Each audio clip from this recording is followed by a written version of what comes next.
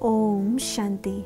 बाबा कहते हैं, बच्चे, जल्दी ही वो समय आने वाला है कि सभी आत्माओं के अब तक के बजाए गए रोल रिवाइंड होंगे।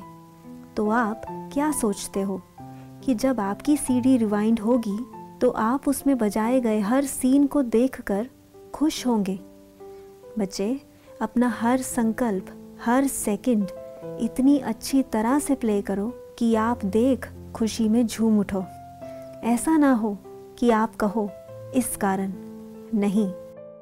हर कारण का निवारण कर बाप की श्रीमत प्रमाण अर्थात ज्ञान युक्त और योग युक्त हो अपना पार्ट प्ले करो। इस समय आप बच्चों को हर बात ज्ञानी और योगी बन उठानी है, क्योंकि ज्ञान युक्त और योग युक्त स्थिति में किया गया हर संकल्प, बोल और कार्य में केवल आपका ही कल्याण समाया हुआ है। बाबा भी इसलिए बार बार कहता है, अपना हर सेकंड अटेंशन रखो। अटेंशन रखने वाली आत्मा ही बाप समान बन पाएगी। देखो, एक तो बच्चे आपको 100% खुश और हल्के रहना है।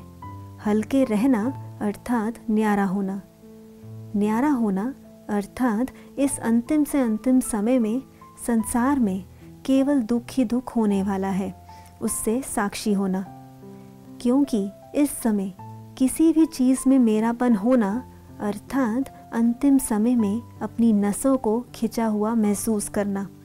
वैसे भी हिसाब किताब क्लियर होने के कारण जिस चीज़ में माइनर सा लगाव होगा वो धोखा दे देगी और आत्मा परेशान और स्वयं को खिंचा खिंचा महसूस करेगी।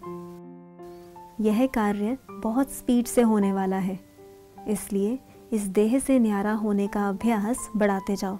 कोई भी कार्य, चाहे वो श्रीमत के प्रमाण हो, उसे हठ पूर्वक नहीं करना, क्योंकि हठ पूर्वक करने से या तो आप भारी हो जाते हो या वो संस्कार एक बार तो दब जाता है परंतु फिर उभर कर आता है।